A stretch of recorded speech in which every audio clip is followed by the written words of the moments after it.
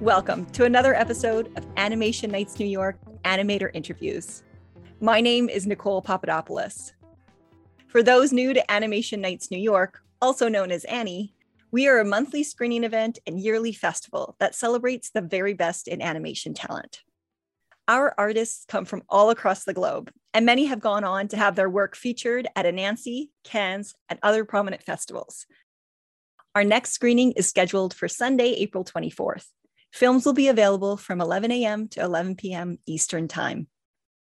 Feel free to visit the web-based virtual reality space by signing up at annie.media and clicking the login page. No headset is required to explore and use the VR space, and it's available on PC, Mac, and mobile devices. I'm excited to introduce our guest today, Rachel Fitzgerald. Rachel is an animator and filmmaker from Ireland. Her work explores storytelling through complex narratives with hand-drawn animation. Her undergraduate film, Bubbles, received international recognition on its release in 2019, and Rachel was awarded the title Best Emerging Irish Female Director. She is now completing her master's MA in animation at the Royal College of Art in London. Rachel Fitzgerald's film, Bubbles, is one of the 13 shorts we are screening at Annie this month. Bubbles was produced at the National Film School in Dublin. It's a story of a puppet who grows tormented at the hands of her manipulator. The once obedient puppet who happily danced at her puppeteer's demands is now distracted by one of his bad habits, the deliberate cracking of his knuckles. This disruptive sound agitates her, and we observe as her anger takes over. Today, this incredibly talented filmmaker and animator has kindly agreed to discuss her work and the story behind Bubbles. Thank you so much for being with me here today, Rachel. I'd love to hear how you were drawn into the animation world. Oh, that's a good question. So I guess I always loved drawing when I was younger, and naturally I was just like, oh, I want to be an artist. It was when I became like at the point where I was like, what will I study? It wasn't super obvious because even though I watched so much animation as a child, I kind of stopped like as a teenager. Interesting. And then I was more interested in fine art. So I thought, oh, I might go to art college and maybe do some fine art graphic design. And at the time I was also looking at film, like film school and just film live action. Yeah. And then I was kind of between the two, and it was like a light bulb moment. I was like, animation is like the perfect in between. Exactly. Combination of the two. Yeah. Yeah, and it is. And then once I eventually went to study, and I did my undergrad in IADT, which is the National Film School in Dublin. That was like when I was fully immersed into the whole animation scene, particularly the animation scene in Ireland, which I had been. So I feel like I went to study animation with almost no awareness of like what I was getting into, but I also loved it all and really was like, oh, I made a great decision to study this, and I'm still studying it and happy. That's awesome. So it was the right decision. That's so great to hear. Yeah. So I know while you were at school, this is the film that you made while you were in Ireland. Yeah. What drew you to the project? How did the project come to be? Yeah. So it was my graduation film, and stakes were high. You know, you're entering like that final year, and you know you have to make film. And I just went through a lot of creative block those few months. I was terrified. I didn't have the idea for Bubbles. It wasn't in a notebook. It wasn't anywhere. I was just trying to piece together. I just wanted to make a film. And I was like, what am I going to make? So in the months before it, I just started to pay attention to everything I was interested at that time. So I was writing my final thesis dissertation on voiceover. Oh, interesting. That's cool that your dissertation was on voiceover. We'll circle back to that. Yeah. So I was super interested in the film noir era in terms of voiceover and 1970s voiceover and its use as contemporary, because it was kind of shunned by the film industry in a way. It wasn't seen as the best way to narrate. So I was interested in voiceover, and then aesthetically, I was at the time really drawn to quite minimalistic, just line drawings. And I remember I did a sketch of this person on a swing, and there was these vertical lines. And then I was like, oh, it could be a puppet. So I was like, a voiceover, a puppet. she will be the main character. What's she gonna be like? So then it was from that point. The idea of a puppet was just kind of interesting to me anyway. And yeah, I was like, that could be quite universal, you know, it could be a good metaphor for things. And then developing it from there, I remember listening to a song from the musical Chicago, the Cell Block Tango. Yes. You know, with those, yeah, very femme fatale. He had it coming. He had it coming, yeah. The 6 murder mistresses of the Cook County Jail. Yeah. And one of them killed her husband because he was chewing his gum too loudly. Yeah. And I was like, I love this type of character, this kind of cold, really conniving, strong female character. Wouldn't it be interesting, a dynamic between this and the puppeteer? So it kind of organically grew in a very literal way, where I was very much, this is a puppet, this is a puppeteer, but everyone is like, there's a greater meaning behind this film, you used it as a metaphor. I can completely see why, but it came from a very literal way. But you did have the undercurrent from Chicago, because the person does break free from the, I guess, oppression of that man, that he had it coming kind of thing. So there is that underneath it, undercurrent, which I think is fantastic. And that's really interesting with the voiceover too. I can see what you're talking about. Yeah. Where it's like those monologues that those women did. Yeah. I never watched the whole musical though. That's the thing. I just heard that song. Isn't that wild? Yeah, so I have no idea what the context of that song actually meant. Really? But obviously, I mean, it's like a standalone piece, that song, isn't it? Like Cell Block Tango. And that character was similar to the typical femme fatale character that you see in film noir. This female who kind of is maybe a victim at the beginning and then leads to this grand demise, like revenge, quite cold. And yeah, I was really interested in just a powerful female lead. Maybe it was my version of a feminist film back 4 years ago. I might not make it the same way now. Yeah, no, I thought it was fantastic. I really liked it. So, I mean, this might have already answered itself, but what do you want audiences to take away from the film? Because it's an interesting background to the film. Yeah, I don't think there is a clear message, but I do like, I'm kind of drawn to work that's more implicit, you know, as an audience member watching stuff. I don't like when things are too, here it is, take this away.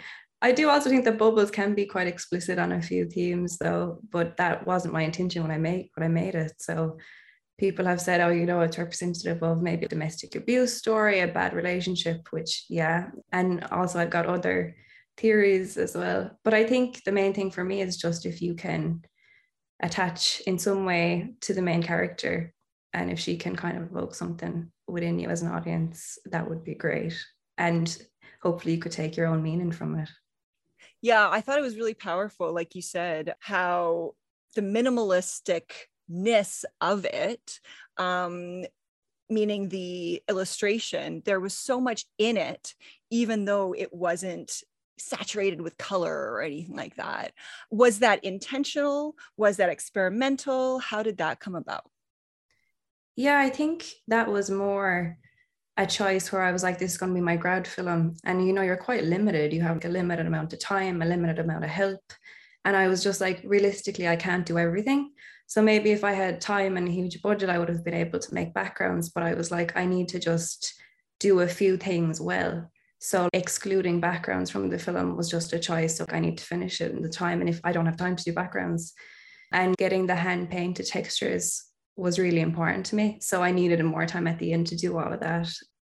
Which is so interesting because I thought it was very impactful. Oh, it actually added to it. Yeah, because it's up to the audience to decide, you know, what they want to contextually, what they want to place this puppet in. So I thought that was really cool. So what would you say, and I know it was a thesis project, so maybe it was just, you were just happy to have it done, but what were you most proud of with this project? Yeah, happy to have it done was like the main one. I don't know. Yeah, because, you know, it's hard to watch it for a while after you make it. You can't watch it and be like, I love it, I'm so happy with it, because I'm looking at every scene being like, I want to retouch this, or I could do this differently. But now with quite a lot of perspective, I think I'm just proud because it's the first film I made and it turned out, I'm happy with it now. And the recognition from it gave me a lot of confidence to keep going. So I think that was it, really. Oh, wow. Really? I mean, the fact that you received the Best Female Irish Filmmaker Award, how was that for you? Was it kind of out of the blue? How did that all happen for you? Yeah, I left the festival before the awards. Shut up. And No. I went back home because I was like, I don't need to be there for the awards. And then because it's a live action festival as well as animation. Yeah. It's a great festival in the south of Ireland. So I left, and then I get a phone call from the guy being like, can you come back? So I was like, okay.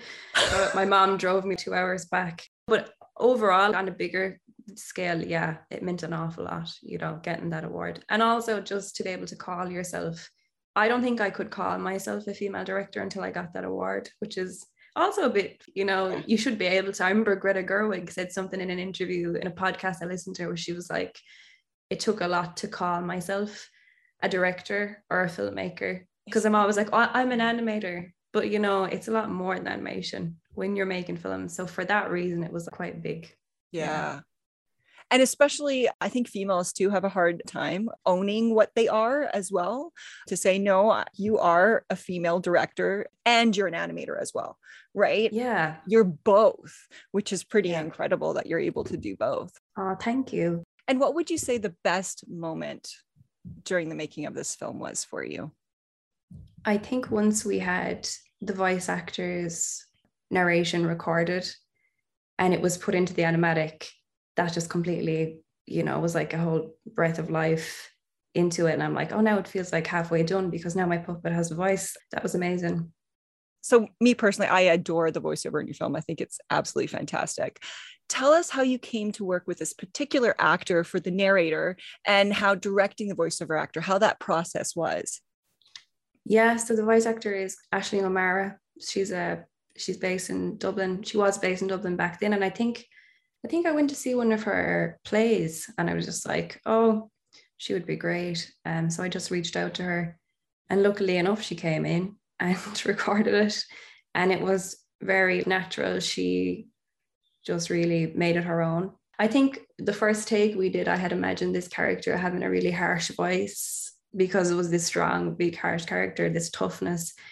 And I said to her, can you put on this kind of tough voice? And she did. And I was like, oh, that's not it at all. And then she did her own voice and just kind of added a softness. At times the voice goes into a whisper. The second that she started speaking, I was like, that's it. That's exactly what it is. That's awesome. And so what are you working on now? What projects are coming up for you in the pipeline? So I'm finishing my master's as we speak in a couple of weeks. Oh my gosh, good luck. This is amazing. I've been doing my MA at the Royal College of Art in London for the last 2 years. So it's just been a huge output of work really and learning over the last 2 years. So I had the two major things though was I made a film in first year called The Cost of Curiosity. That's now kind of going around in festivals and been selected for a few. And congratulations, that's exciting. Yeah, it just premiered last weekend in Cardiff Animation Festival, which was really nice. Wow. And then now I'm finishing my MA graduation film, which is the hardest thing I've ever done, I think, this film. But I'm excited. I'm excited to finish it. It's a more psychological thriller around paranoia. Interesting. It's very different to, the first two, to Bubbles, I think. So can you tell us a little bit about the film that's out now and then possibly a sneak peek of the film that's coming up? I understand if you're not able to tell us yet, I get it. The Cost of Curiosity, it was a process-led film. It was done on cell and paint and gouache and scanned everything in. Wow. Yeah, so that I was like, I want to try my hand at this, but do it on a budget because I obviously couldn't afford to do cell. So that was a huge learning curve of how to make that accessible. And that was one of the kind of nice outcomes of that project, was learning how to make a process like cell a bit more accessible. But yeah, it's about a child's pursuit of answers, basically at the cost of insects. So it's like a child really testing insects and pushing their boundaries, being like, what can they handle? So it's quite a cruel Black comedy. I love it. It's a Black comedy. There's comedy in there too. It's fantastic. It is. Yeah, it is. I hope it's funny. I mean, it's gotten a few laughs at the screenings I've been to. I hope it continues. Good. Yeah. I bet it's really nerve-wracking when you're in the theater with the audience, viewing your film for the first time, because whatever their reactions are, it's done. There's nothing you can do about that now. Yeah, because with Bubbles, because that's quite a serious film, you expect silence, you don't expect anything. And I think it was the first screening of The Cost of Curiosity where I was like, this is supposed to be funny. And oh my God, I just had that realization when I was sitting amongst everyone. But there were laughs, so it was fine. But I was quite nervous. Thank goodness, hey. And are you able to give us a little sneak peek about the film that is coming up right now that you're going to be finishing in the next couple of weeks? Yeah, it's about a guy who works at a petrol station and he works the night shift and he hates it. And it's about his experience with paranoia while he's working on the night shift. And it takes place over a couple of hours. All my references were very live action. It's quite different to Bubbles and to the last one. They're all kind of worlds apart. It feels weird. They come from very different places. They're all made very differently. But this is kind of the largest scale project with backgrounds, with a script that went through lots of different iterations, character designs that went through so many iterations. It was quite an intense development and production, which I'm kind of nearly finished. Oh, that's so exciting. Wow. I mean, you're incredibly versatile, obviously, if you're able to do all these different things. Or commitment issues. Oh, it's fantastic. So where do you see yourself in the future? This is your final couple of weeks at art school. Where do you see yourself in the future? Do you have any dream gigs or projects that you've thought about? I'm really open. I don't have any really dream gigs. My dream would be just to be able to keep making work that interests me for good people or good causes rather than, that kind of commercial side. But something I'd like to do, I'd love to do like a music video maybe soon. Oh, neat. That would be really cool. I haven't done one of those. Also, like the dream would be to actually find a balance with life and animation. It's quite consuming and it's obviously it's such a big undertaking, every project. So I think I haven't found that yet, but I want to find that balance. Yeah, I think every artist struggles with that because you're your own business, number one. So running your own business is all consuming, but also you really love what you do too. Yeah. So you want to do it all the time. It's hard, I think. Yeah, it's hard to separate it. That would be the dream, to get a nice healthy balance with hobbies and also make it work that I like. Hobbies, what are those exactly? What are those? Now, music video, any particular band or style of music that you prefer, or you're open to anything? I'd be quite open. If I had to say like my dream band, it would be like ABBA. I hear they've come back with a new album. So you never know. Oh, I love that. That's fantastic. Okay, ABBA, if you're out there, if you're listening to this, we have a fantastic animator that you should work with. Yes, ABBA, please. Well, thank you so much for being with me here today. I really appreciate you taking the time. You're incredibly talented. I'm excited to watch the next film that comes out for you. Thank you so much. That means a lot. It was so nice speaking with you. It's been great talking to you. Thanks so much. For all those tuning in, if you'd like to watch Bubbles, it's going to be a part of Annie's screening event on Sunday, April 24th. It'll be available from 11 a.m. to 11 p.m. Eastern Time. You've got only one day to watch the screening event, so be sure to stay tuned. Also, check out the special VR room that'll be featuring Rachel Fitzgerald's work in Annie's VR space.